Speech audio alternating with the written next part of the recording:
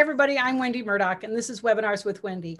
I've been doing a series of webinars during the pandemic, and we're coming up on me being off the road for a year, which means I have not been on an airplane in a year, which I can't remember the last time that happened.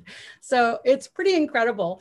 And it's just been really amazing to do all these webinars. This is number 174. Wow. Yeah. It's crazy. I'm hoping to keep going as things open up and we start to get back to a normal life. We have a full schedule for March. So if you haven't signed up for some of the webinars there, you can go to the Murdoch Method website and sign up for them. We have a full book this month. And the other thing to remember is this is your last opportunity to sign up for the grand prize for the 5th year anniversary. You have to enter all 5 contests. So make sure you go out to Facebook and enter. And if you think you've entered, but we didn't record it, just let us know and we'll solve that. So anyway, it's pretty exciting. We have a lot of people signed up and we're going to do that drawing on Friday. Today, my guest is Martha Cook. And Martha works for Trafalgar Square Books. And I have known Martha, I don't know Martha. Oh, well, it was, I mean, I knew you through Sally and Centered Writing. Right. So it's probably been at least a couple decades. Yeah, for at least a couple decades, I'm sure. And today I've asked Martha to join us to talk about Trafalgar and the books that they've published, because you probably have a whole collection sitting next to your bed that you didn't even know came from their publishing house. So welcome, Martha. Thank you so much for joining me today. Thanks for having me. It's a pleasure. Wendy's not only a friend, but she's also a Trafalgar author. So you probably all know that. Yep. So Martha, how did you wind up in the book business? Well, I was right out of college. I graduated from Mount Holyoke in Hadley, Massachusetts, back in the late 80s. And I didn't know quite what it was. I had a history degree. And if anyone used to listen to Car Talk, you know the joke about, head of unemployment is art majors. And so I was art history. So when I was in college, Sally Swift's book, Centered Writing, came out. And I was fortunate to be a 4-H kid that lived at a town abutting Sally's, Brattleboro, Vermont. And so when I was, 10, 12, 14, Sally used to come to our local 4-H ring and give us lessons. Wow. So when I was in college, of course, I followed the fact that Sally's book was going to come out. So I ordered it. And from the publisher, it was being advertised in Equus and other horse magazines. And so I sent my money off to a company called David and Charles in Vermont. Book came, a couple years passed. And once I graduated, I was looking for a job in the Hanover, New Hampshire area where Dartmouth College is, and applied for something in their art library. Didn't get it, but looking in the local paper, saw this ad for a marketing assistant at David and Charles. And I thought, they published Sally's book, so they must do something about horses. Well, history, book publishing, I could do it. So I applied. And went trundling off in a suit and heels to literally a farm where they still have horses and cows all these years later. This was in 1987. I wanted to be in the Woodstock, Vermont area where there's Green Mountain Horse Association, and we're right next to Stratford, Vermont, where Denny Emerson's Tamarack Hill is. So I said, yeah, I'll take a $6 an hour job and come. So they hired me. And a couple weeks later, I went up there with my horse in tow, and I started my job, and she started to live on the farm where the publishing company is. Well, this is so fascinating. I didn't realize that we were like ships in the night, because I went to the University of New Hampshire and graduated in '79 and went to work at Dartmouth. Really? Yeah, and I Okay. worked in the research facility associated with the hospital.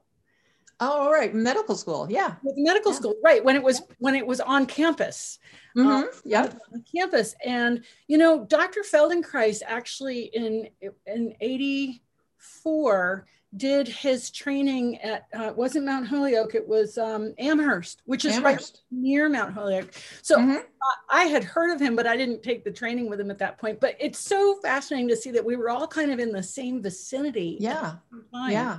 Yeah. I mean, it's just so amazing that Sally and that book helped me find an entire career. And I've been at Trafalgar now 33 years. Wow. And then to be able to work with Sally directly on Centered Writing 2. I mean, it was just an amazing, and I'm so proud to have built the list. And I jokingly say Carolyn Robbins, who owns Trafalgar Square Books and is the one who edited Centered Writing, that she started with the company's bestseller in 1985. Wow. And the reason that Sally, pardon, go ahead. The publisher that you said published Sally's book when you bought it, who was that again? It was called David and Charles, and that was the name of Trafalgar Square Books when I first went to work there. It was taken from a British company. Carolyn Robbins and her husband, Dr. Ted Robbins, who owned the company. Carolyn came from publishing in England, and they set up distributing British books, which we continued to do actually until 2008. And so that was David and Charles. And then along the way, Trafalgar Square Books came about, and we imprint the books as Trafalgar Square because that's the name of the farm that we're based on. And Carolyn and Ted were actually married at St. Martin's in the Field in London, which is in Trafalgar Square, hence the name of the farm, which also is, as I said, a working farm. They have about 60 head of Highland cattle. For many years, there have been horses on the farm. And as I say, my horse went and actually boarded there for the first 3 months because they wanted me to start working and I had to take my horse. So when did they change the name of the publishing house?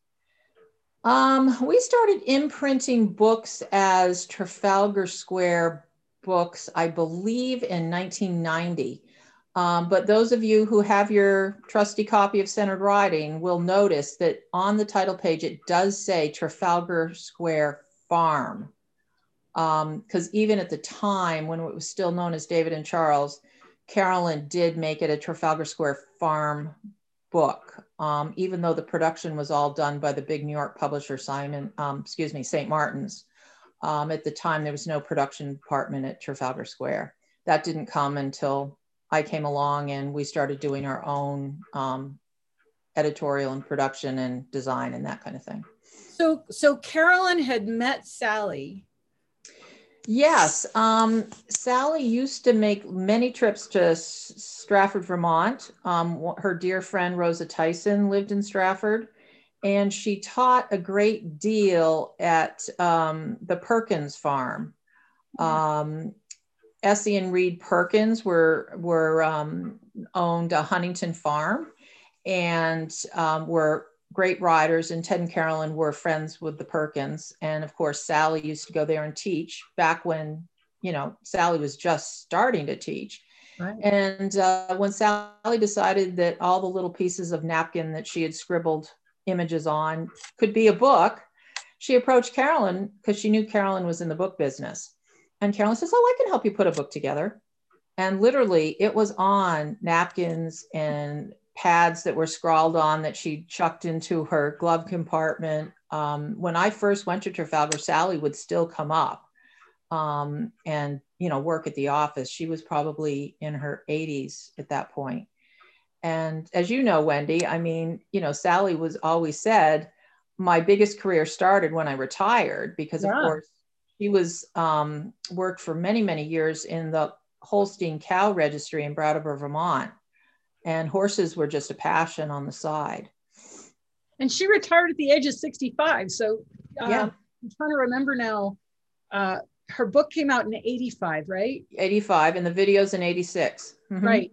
And I can't remember how old she was when they came out. Yeah, I don't know specifically either. So we could do sorry the math. about the phone. That's okay. So Carolyn had already published Centered Writing. You Mm-hmm. bought the book, found the job, wound up in what town is it in? I've forgotten. North Pomfret, Vermont. Oh, right. I love that name, North Pomfret. And went to work for them. And so what were your jobs in the beginning? What were you starting out doing? Since there was they only had the one horse book, Centered Riding, and then Carolyn had started to work on a long distance riding book. But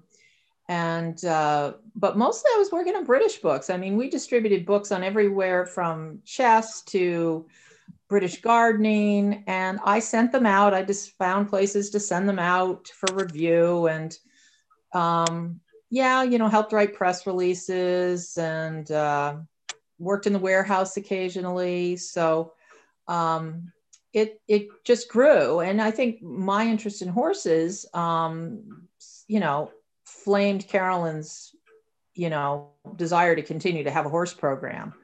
And so she started adding more and more books. What was the second horse book you added? It was called America's Long Distance Challenge. Oh. As I say, it was about distance riding. And it's been out of print for many, many, many years. Then we did a book called Winning. It was a hunter jumper book by Anna Jane White Mullen. And then Jane Savoy came on board. And we published That Winning Feeling in 1992.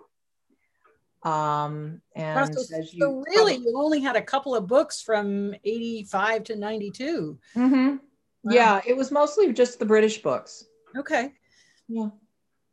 So Jane's book, I still have my copies of That Winning Feeling. That was a fantastic book. Mm-hmm. Yeah. And of course, many of you probably know that Jane passed away at the beginning of January. So that's been really difficult for us, because she was a Vermont neighbor, and as I say, I've been working with her since the early 90s. So yeah, it's very sad news, but the beauty of her book is it's timeless. Mm-hmm. It's a book that anybody can pick up that wants inspiration and to know how to get it done. And it was I remember reading it as very inspiring, and just it may not always happen the way you think it's going to happen, but keep going because it's going to work out. And that's really a very inspirational book. And then in 92, so you brought on Jane, and so you started adding more horse titles. Right. And Linda Tellington Jones came on board. We did her book, Getting in T-Touch with Horses, that I believe also came out in 92. So Jane and Linda were, really early on. And then we started to work on Sally's second book, Centered Writing 2, Further Exploration, probably in the mid 90s. That came out in 2000. And then we just kind of, when I would go up to Lucy Bump's place that Sally would, because I apprenticed with Sally in 92. Mm-hmm. Yep. And Lucille Bump was actually my first riding instructor. Oh. After Sally's would come to 4-H, I actually went over and rode with Lucy for many years in Guilford, Vermont, because that was only, about a half an hour from where I grew up. So what a small world. Centered Riding was just kind of what I did, because that's what my teachers did. Right. So just out of curiosity, how many copies of Centered Riding have sold since it first came out? It sold about 500,000 in English. And then, we say it sold, between 700 and 800,000 copies worldwide. And of course, it's still in print in English. It's never been out of print. Right. And it was at one time or another available in 18 different languages. Wow. Some of those are no longer in print, but it's still in print in French, German, Spanish, Polish, and some of the other countries. As more and more people started reading English overseas. A lot of niche books like equestrian or, specific sports did not get translated anymore because, people have wanted those specialized books, just buy it in English. But it's still a really top seller in Germany and France. Is it the highest selling horse book ever printed on any kind of instruction? Yes. Yeah. Yeah. I mean, it's amazing. And, every once in a while I go back and I open my copy because I think I've come up with something new, and I open it up and there it is. The basics are the basics. It doesn't matter what sport you do, actually. What Sally wrote about is the fundamentals of any activity. And it's just so fascinating to go back and every once in a while just pull it out and flip it open to a page and realize there's, When I teach kids to ride, I go right back there and they do the basics. I mean, and when I ride, oftentimes if I'm just, schooling around, I run through the basics in my head. Are my blocks stacked up? Am I breathing? Am I grounded? Because, we get so intent on schooling this or schooling that. And well, I mean, I know you did your fixes books and then the Ride Like a Natural. I mean, you talk about all that stuff all the time. It's the same basics. So I bring in a little more science as opposed to imagery, but it all goes back to the same things. Right. All right. So now you've got, in the 90s, you did the second centered riding book. And then when did you start to add? Because now, I mean, all you do is horse books, right? We actually also have a craft list that many people don't realize. We have books on knitting, crochet, weaving. We're very strong with Scandinavian needlecraft. But the horses are by and far the primary, part of the business. So, I mean, we kind of outlasted other publishers that specialized in equestrian. I guess it's because we're all so deeply seated horse fanatics. I mean, Carolyn Robbins has owned horses for years. She was an eventer for many years. Rebecca Didier, who's our managing editor, and does a lot of her graphic design. She started as a little kid in 4-H and did some eventing. I came up through Sally, but then got into Morgan's and worked with on Morgan breeding farms and with Sport Morgans, and still always have a Morgan in the barn. So, I mean, how lucky am I? I made a career out of, I made a horse career. And I knew I didn't have the talent to be a professional rider. I don't have that I'll get on anything mentality. And I didn't when I was 20, and I certainly don't now. But I've been involved with, many of the greatest horsemen and women in the world. What a privilege. Yeah, it's pretty. I do remember when you saw the footage for the Ride Like a Natural series that you wanted to know if that Morgan was for sale. Oh, I know. There's nothing makes me, any of you listeners out there, do you have any big Morgan sport type horses for sale? Because I'm shopping again. Oh, are you? Oh, yeah, my Morgan's going to be 22 this year. And then I have an off the track quarter horse that he's a great guy, but I really want another younger Morgan in my life again. So yeah, I'm shopping. Aren't we always? Yeah. And they, like I went to UNH where they bred Morgans. And so I'm so used to the old, really, so we evented them. They're really solid horses, bigger boned, little size. Yeah. So, yeah. I'll keep my eyes open, but I doubt I'm going to find anything down here. Okay. So who was kind of the next, or what was the next step? Like you did centered riding too, and you started to add more authors. Who were some of the authors that you added at the time, or this after Linda? Oh gosh, now you're putting me on the spot. I'm going to draw a blank. I mean, we started rounding out, I'm trying to think in the midst of, we did another book by Jane. After that Winning Feeling came out, she did her Cross Train Your Horse and more cross training. Yep. Because one thing, Trafalgar Square Books is, I mean, our mission statement is for the good of the horse. And I came from a rather diverse horse background, and I'm a huge advocate that there's diversity, and I say an ecumenical, to borrow from the religion, outlook on horse sports. I mean, they're all horses, no matter their breed or the sport or whatever. So that's where, you know, cross training kind of came around, and Jane started, you know, teaching dressage to, you know, to be used by everyone. It's basically just really good horse training. So we did Jane's books. We did Hunter Jumper books. I'd mentioned Anna Jane White Mullen, and then we went on to have her famous judging hunters and hunter seat equitation. We've also in hunters, we've published Greg Teal, of course, George Morris. And we started in having some, you know, a good list of health books. We have The Essential Hoof. We've got Beyond Horse Massage. By the way. Yeah, isn't it wonderful? I love that.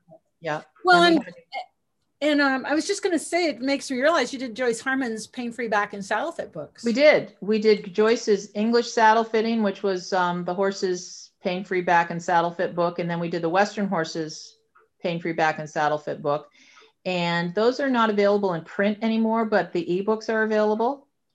And I'm happy to say that Trafalgar now can offer ebook downloads on our site. Oh, awesome. At horseandriderbooks.com. You know, not everyone needs to add to Amazon's billions. You know, when you order publisher direct or author direct, you're actually, you know, making sure the authors and the publisher get a fair royalty. I'm just going to get on my soapbox here a bit about the book business, but Amazon is great for consumers, but they absolutely steal from authors. The amount that authors get on Amazon sales is definitely considerably less than if bought in bookstores or from publishers or tax shops. So anyway, I'll leave you with that. Amazon. No, the book industry, it's become a tougher industry with the digital age in so many ways. Just because there's so much information available online, and you have access to things like Amazon. Yep. And DVDs, you know, are disappearing. Everything's online. But before we get to that topic, I just remember, you know, Joyce's books came out, and because we always seem to do things together. And she and I both came out with a book about the same time. It was my first book, Simplify Your Riding. Right. And she came out with her Saddle Fit book, and we both realized that there is, writing a book is like giving birth. I've never had children, but there's a whole process that I think people don't appreciate as to what's really involved with writing a book. From concept to publication. And it's okay. I'll just mention your idea about giving birth. That is so true. We joke, you know, authors it sounds like a good idea, then you sign up for it. It's kind of like the pregnancy, and you have to get through it. And then the book comes out, and authors say, "Oh, I have this book now," and you know, you're like, "Yep." And then they start to occasionally say, "Well, you know, I might have a second book in me," because you know the pain of the birth starts to go away. It fades. It does fade. And they get on to the second book, and all those memories of that whole pregnancy and childbirth can come back. Well, I mean, I'll just give a quick run through of what it would be like. You know, we take you know, submissions. Anyone can send us a proposal. Our submission guidelines on our website. And then we also do invite some people to write books for us. So the first step is to, send a proposal to a book publisher. We meet as an editorial group and decide, is the book good? Is it needed? What does it add to equestrian literature? What does it add to the Trafalgar Square list? And so once, we settle on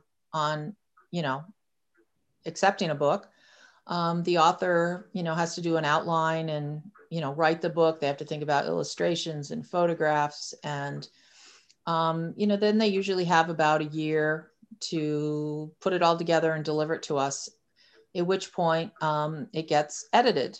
And so an author works with one of our editors, and, you have to have a bit of a tough skin, because, we're there to make your words better. And so, it goes back and forth a few times, and then we put it into design. We use freelance designers, though we do our own cover design in-house. Our very talented Rebecca Didier does all of our cover design and ad design. And then it gets printed. And of course, now most everything becomes an ebook, which happens along the way. And then it's all hands on deck as far as promotion goes. In this day and age, authors have to be their own best promoters. And social media has totally changed the landscape of book promotion. And of course, as we're all seeing, magazines are disappearing or they're going online, and that all, it all changes the whole publishing process. But, it's generally, probably 18 months to 2 years in the process of a book from, a glimmer in the author's eye to actually being out on bookshelves. Yeah. And they're really, I'm not sure that anyone picking up a book, unless you've written a book, can really appreciate how much hard work goes in. Yeah. Especially, and I got to say, for your titles, one of the things that I've always appreciated is the quality of the layout and design, which is something that I'm not sure everybody even a lot of people don't recognize. It's just something that's sort of behind the scenes when they open a book. It's not what they're looking at. And having written 3 books, when I open a book, I'm looking at design. How is it laid out? Is it clear? Is it too much text on a page? Are the illustrations really good? Are the images really clear? And I mean, I can tell you that we've had some dramas with the books that I've published with you, with the illustrations. I don't know if you remember what happened with 50 Fixes. Oh, yes. So just to let people in on the joke, I hired an illustrator and she turned out to be a little crazy. We didn't know it at the time. And she had done the illustrations, but when they're done, the illustrator needs to sign off that they've been received payment and that the author now owns those illustrations. And the woman I hired, like I said, she got a little crazy and she demanded a certified check. So Brad, my guy, met her in the Staples parking lot with a certified check, which she tried to grab out of his hand and not remember. And this was on a Friday, and I was on a plane, I think to Arkansas, and when I landed, I called you to see, we were still struggling with this woman. Yeah, this was after when I was on the plane. And you basically had to tell her that if she didn't sign, we were going to redo all the drawings. And that was on Friday, and on Monday, I saw proofs. So that's how far along we were. And she finally signed the paper, but there were 3 illustrations she actually didn't fix. And so Brad got out his X-Acto knife and he cut out the parts that weren't quite right and adjusted them and pasted them back together. And that's how we got them done. Yeah. There's a lot that goes beyond this, a lot goes on behind the scenes. You know, I mean, there's the illustrators, there's the photographers. I mean, I've jokingly said I've had co-author relationships where I felt like I was a therapist. You know, one would call me and complain about the other, and then the hang up, and the other one would call me and then complain. And we've seen divorces and marriages. Yeah, and I remember when I was going through my illustrator dramas, I asked you if this was in the top 5, and you said, I think you said at the time it was pretty close. Yeah. I mean, the fact that she, was basically holding them hostage in a parking lot was pretty amazing. Yeah. So there is a lot of stuff that goes on, and there's a lot. As an author, there's a lot of time and effort and energy. It's not just coming up with the ideas, but it's really getting it down on paper. And then you get it all where you think it's really awesome, and you send it off. Right. And then you find out, well, maybe it's not as perfect as you thought. And it comes back with a lot of red pen. It does. It really does. And I think it's, I take my hat off to authors because it is putting yourself out there. But, in this day and age when many people self-publish, I think it's oftentimes very apparent that good material does need an editor and a designer who knows what he or she is doing. A lot happens with a publisher that people don't really understand. And we frequently now have a situation where people self-published and then they come to us and say, gee, that was harder than we thought it was going to be.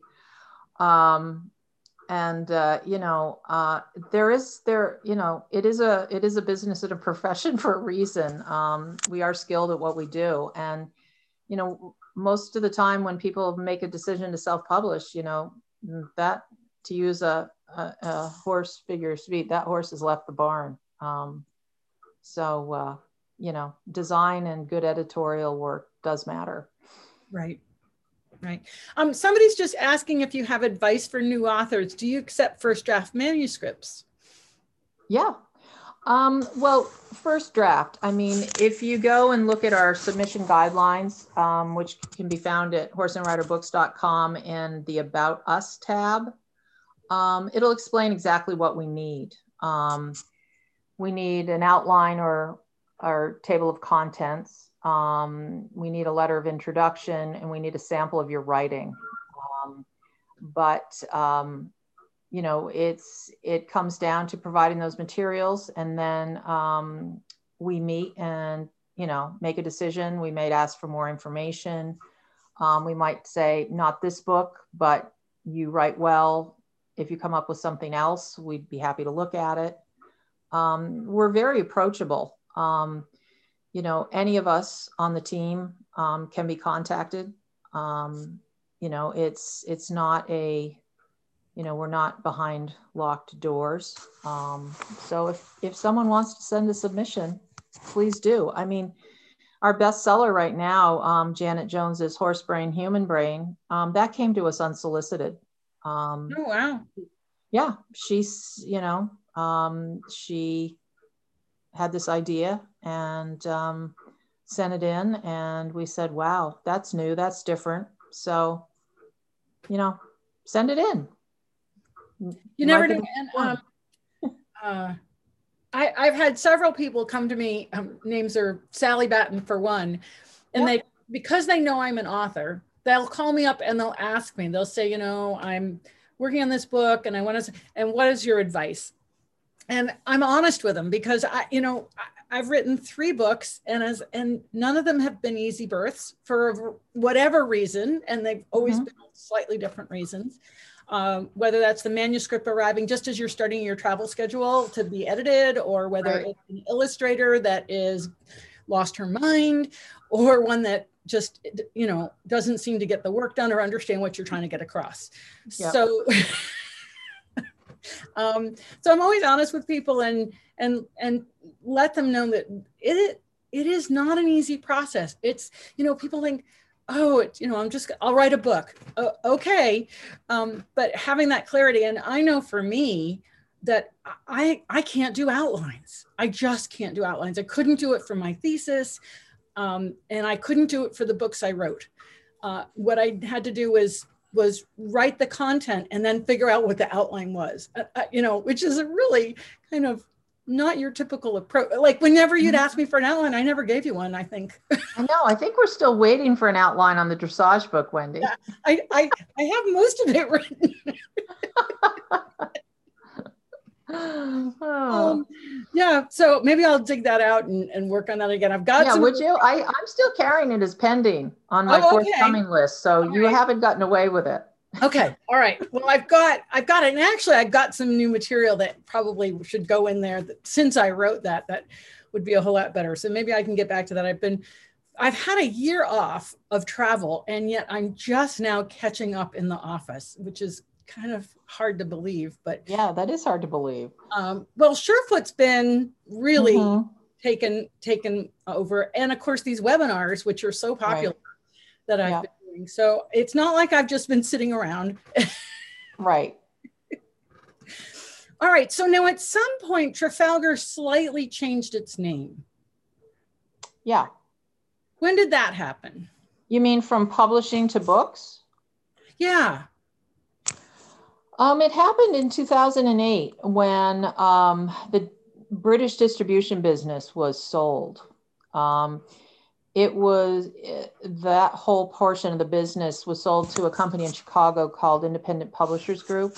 And Carolyn Robbins retained the equestrian publishing program. We had gotten too big for the physical plant for the distribution business. When in 2008, when it was sold, we represented over 55 British publishers, and we had a staff of over 30 people. And the farm just couldn't accommodate it anymore. We were starting to bring in whole sea containers full of books on a weekly basis, and it was too much. And I think Carolyn, since they do live on the property, just said, hold on a second, we want to simplify. And what she was passionate about and what I was passionate about was the equestrian program. So they were very fortunate to sell the business. The distributor purchased the name Trafalgar Square Publishing, even though we were the ones that were going to do the publishing, but they insisted on that as part of the deal. So then we became Trafalgar Square Books, and there's been confusion ever since. Right, because I remember that happening. Was that before or after the 2008 crash? It happened at the end of, no, excuse me. It happened in 2006. I'm losing track of time. The business was actually sold in 2006. So it was Trafalgar Square Books in 2008. Right. Okay. So, but it seems like after that happened, and that maybe you had more time or more focus on horse books, because it seemed like your catalog started to really grow after that. Mm-hmm. Yeah, I mean, we weren't dealing with a distribution company. And as a necessity, we needed a bigger list, to carry on as a business. And also our star was rising. We kind of became the it publisher of anything equestrian. So we got more submissions, we got more good submissions, we take on more books. We started to do, fancier designs, more what we call tradey catalogs. And in the last couple of years, we've expanded. We used to do just instructional. We're now doing memoirs and a couple of children's books. and memoirs have become really, really popular. We have Tick Maynard's In the Middle of the Horseman, which was a big success for us. We've published autobiographies of Charlotte Dujardin and Isabel Worth, two of the best dressage riders in the world. This coming spring, we're coming out with Jimmy Wofford's autobiography called Still Horse Crazy After All These Years. And midsummer, we will have Robert Dover's autobiography. So you've had Denny's books too. Yeah, and Denny's. We've had Denny's, How Good Riders Get Good and Know Better to Do Better. And in the fall, we'll have Denny's third book, which is called Begin and Begin Again. The bright optimism of reinventing your horse life. And as Denny has done for many years, I mean, he started out with Morgans as a kid, distance riding. Then he became a world-class eventer, rode in the 1974 World Championships, and has done just about anything you can do with horses. So he shares a lot of that in the new third book. That's awesome. And you know, you were handling DVDs, but now I think a lot of the DVD material is online. Yeah, we're now streaming from our site. Your DVD stream from Horse and Rider Books. And it's just the way the world is going. Many people don't have a DVD player, or they don't have a computer with a DVD drive in it. So as we all are so used to Netflix now, and you know, we're selling streaming content at this point. So there are a few things that are still available on DVD. Centered Riding videos are still available on DVD, and probably will be a little bit longer. We pretty much go with demand. But yeah, that's changing. And we've also started to add some audiobooks to our list, because that's something else that people are doing now that they're on the fly. Yeah, when you think about how much the industry has changed over this 30 odd years, way back when it was VHS tapes. Yeah, Centered Riding actually came out on beta. Did it really? Yeah. Yep. Oh, wow. You don't even, most people wouldn't even know what beta is. No. Yeah. And it's evolved. But, you know, I think the thing that hasn't changed is that the horse people's hunger for knowledge, for good information, you know, and that's the thing that, you know, as we keep evolving and we become more modern and more technical and more online, you still have to deal with a living, breathing beast, and you need solid information to do that. So, you know, I think there's never going to be a replacement for a book that has good information. And I think one of the keys is the illustrations and the photographs. I mean, you can listen to an audiobook. I love listening to audiobooks, but you know, like my books, they would be really tough because you need the pictures.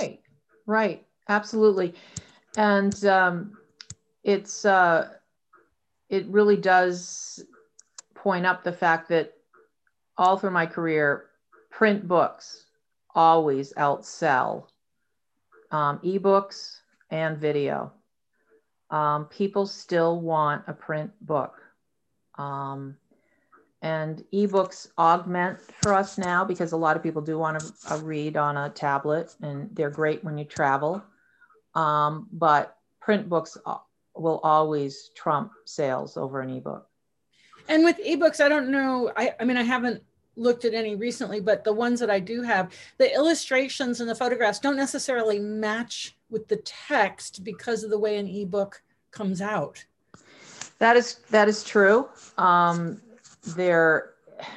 mean, for a while there was fixed format ebooks, but you know, with so many different platforms, and I don't know, some people want to read a book on their phone. I don't, but you know, the fact that they want to be able to read it on their phone, on their tablet, on their laptop, you know, it really can't be fixed format, because if you've got a book that's, you know, 8.5 by 11, if it's fixed format on a phone, you're not going to be able to see it. It really does need to be able to morph itself so you can actually see it on larger and smaller devices. Yeah, I see what you're talking about.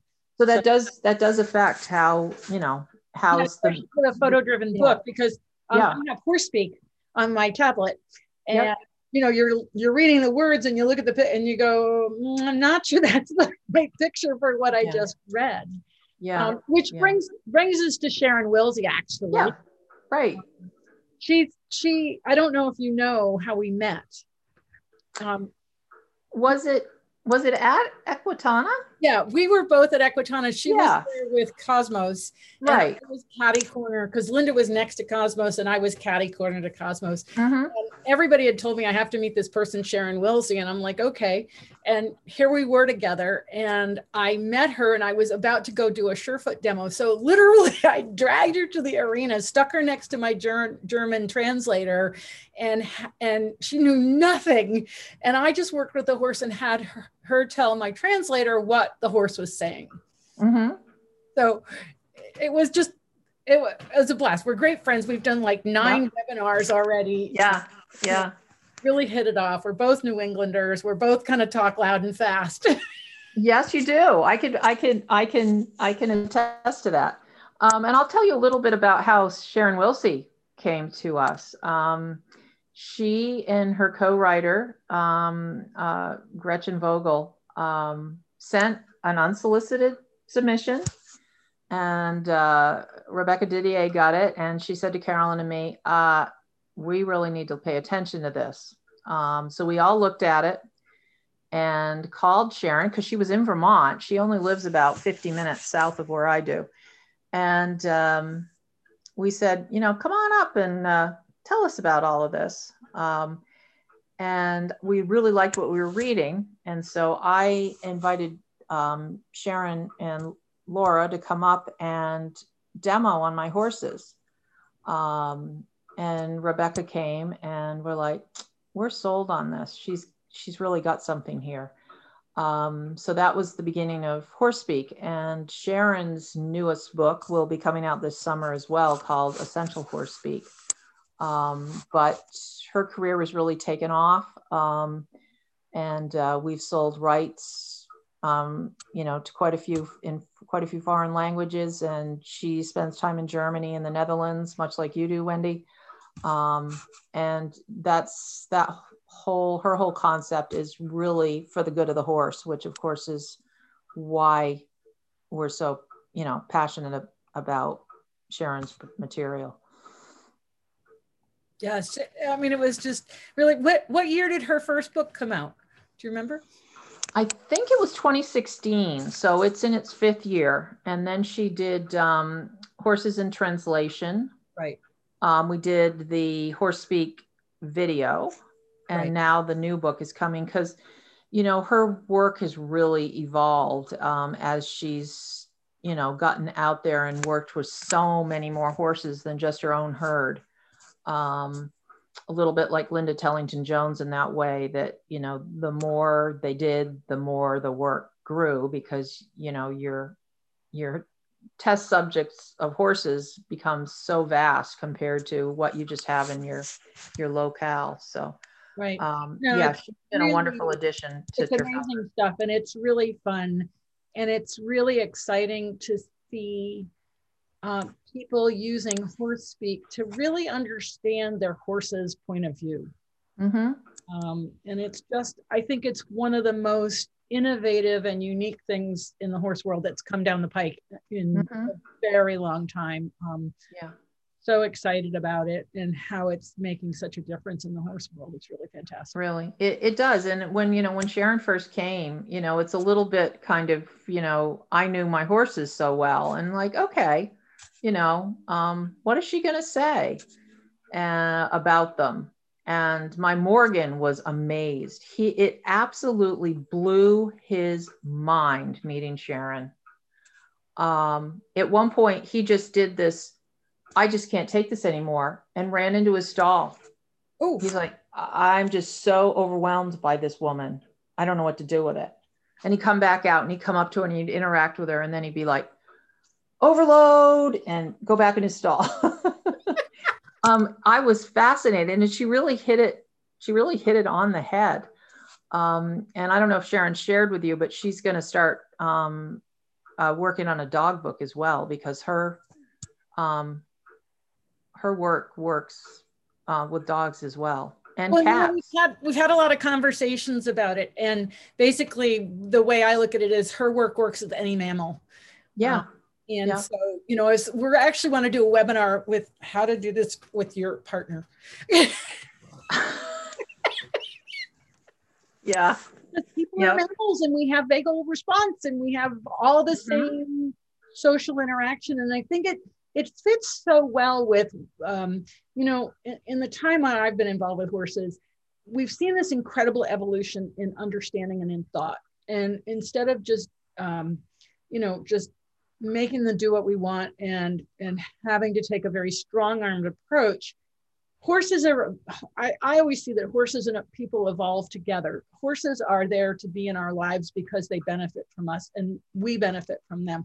Because if we didn't, you know, like, they wouldn't keep evolving. They wouldn't have changed from a beast of burden to transportation to a war machine, and now, you know, therapists and friends. Right. So there's a benefit there, in my opinion, that they have from being with us, and we clearly benefit from being with them. Right. But there's this mutual evolution. And so in that process now, we've gone from sort of domination and treating them sort of like a dumb animal to actually conversing in their language and learning their language like any other language. Yeah. And I know you know of this other book we published called What Horses Really Want by Lynn Acton. Yeah. Because you did a blurb. Yeah. And her work follows along those lines as well. Oh, sorry. Okay. Grandfather clock. She has something she refers to as protector leadership, which very much falls into what you're saying about horses get something from being with us, and they want to feel safe, right, with their herd, which of course includes us. Yep. So, you know, we've had quite a few books, and then, as I already mentioned, Janet Jones's Horse Brain, Human Brain. You know, we're fascinated by the horse as a sentient being, and, you know, communicating with them in ways that make it better for them and for us, and hope that we can spread that, the good of it to all the various different training methods and sports. And I'd of course, like to see it, you know, being showcased a little bit more on the upper levels, where sometimes financial gain eclipses what's good for the horse. So yeah, you know, and I think that we'll start to see some change there for a number of reasons. One, simply because of the stress these upper level riders are under that is untenable. You know, there were a number of suicides, I think it was last year, of top riders. Yeah, that was somewhat related to safe sport too, but yeah. And so there is an evolution of things that's happening in terms of being more conscious about our interaction with each other. You know, on all levels, and that this is a sport and it's something we're supposed to enjoy, you know. Right. Yeah, very definitely. So Martha, we're coming close to the end of our hour, but you know what, one of the things in talking with you today, and maybe I've known this, but not on this level, is that what Trafalgar has done is make sure that there's available a wealth of knowledge that they can access at any time. You just pick up a book. And really the thrust of all of that material and information is for the good of the horse. To help us be a better horseman or woman, to have a better interaction with our horses. And, you know, what a service that is that you guys are doing to the horse industry to make sure that that information is available on such a grand scale. Yeah, well, that's why we exist. It's important to all of us. That horses are treated well and fairly with what we do with them. I mean, I'm just going to briefly show you our new our brand catalog, which of course has just come out. And it can be downloaded from our website, or you can request a hard copy. But this horse on the cover is a rescue horse. And I don't know if you can see, but this is him. Oh, wow. He was rescued by a rescue down in Florida run by Yvonne Barteau called Horses Without Humans. And that's another thing that Trafalgar really stands for, is horse rescue and, you know, trying to help.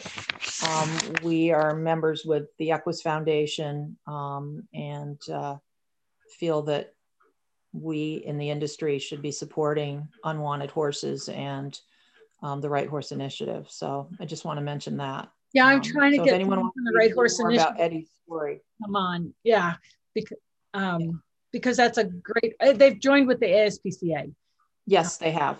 Yep, really fantastic. And so I've been working on that. And Janet Jones, I'm working on her to be one of my guests as well. Yeah, Janet's an amazing woman of science. So the two of you will hit it off. I really like it. Yeah, and we've had Sean Patrick. He's another one of your authors. Yes, he is. Yep. Yep. How's his second book coming along? He dips in and out of it. He's busy, and as life circumstances have kind of affected Sean's trajectory about his writing. So we hope it's going to come along. Okay, great. All right. So from your catalog, if there was what's the I know I'm going to put you on the spot. Oh, I bet I know, and I'm ready. Okay. What's the book we all should read this year? What's the number one book that really we should read? Oh, okay. There was another question. Okay, you can. I think everyone should read Horse Brain, Human Brain. Okay. But I'm not going to let you just have one. One of my favorite books of all times is My Horses, My Teachers by Alwa Podolsky, who ran the Spanish Riding School. Brilliant book, old-fashioned but brilliant. Brought back to print. Yeah, we have it in print. Wow. And one of my new favorites right now is a book that we published last fall called Distant Skies, an American journey on horseback, about a woman who rode across the country on her horse before there were cell phones and GPSs. And it's a wonderful, wonderful story about a woman, a horse, and a dog. So those are the books that I think you should read this year. Okay, that's awesome. And of course, I know you're out there looking for new titles and new authors and adding to your library, which is great. And I'll see if I can't get back to work. I hope so. I'll be getting in touch with you, Wendy. Okay, awesome. Well, thank you, Martha, so much for joining me. This has been such a trip down memory lane. Oh, it has. I know we could keep going. We know many more people in common. Yeah, really fun. Well, maybe we'll have you back sometime when I come out with my next book and we can do a webinar about that. There you go. All right. Great, Wendy. Thank you for inviting me on. Everybody have a great day. Bye. Bye.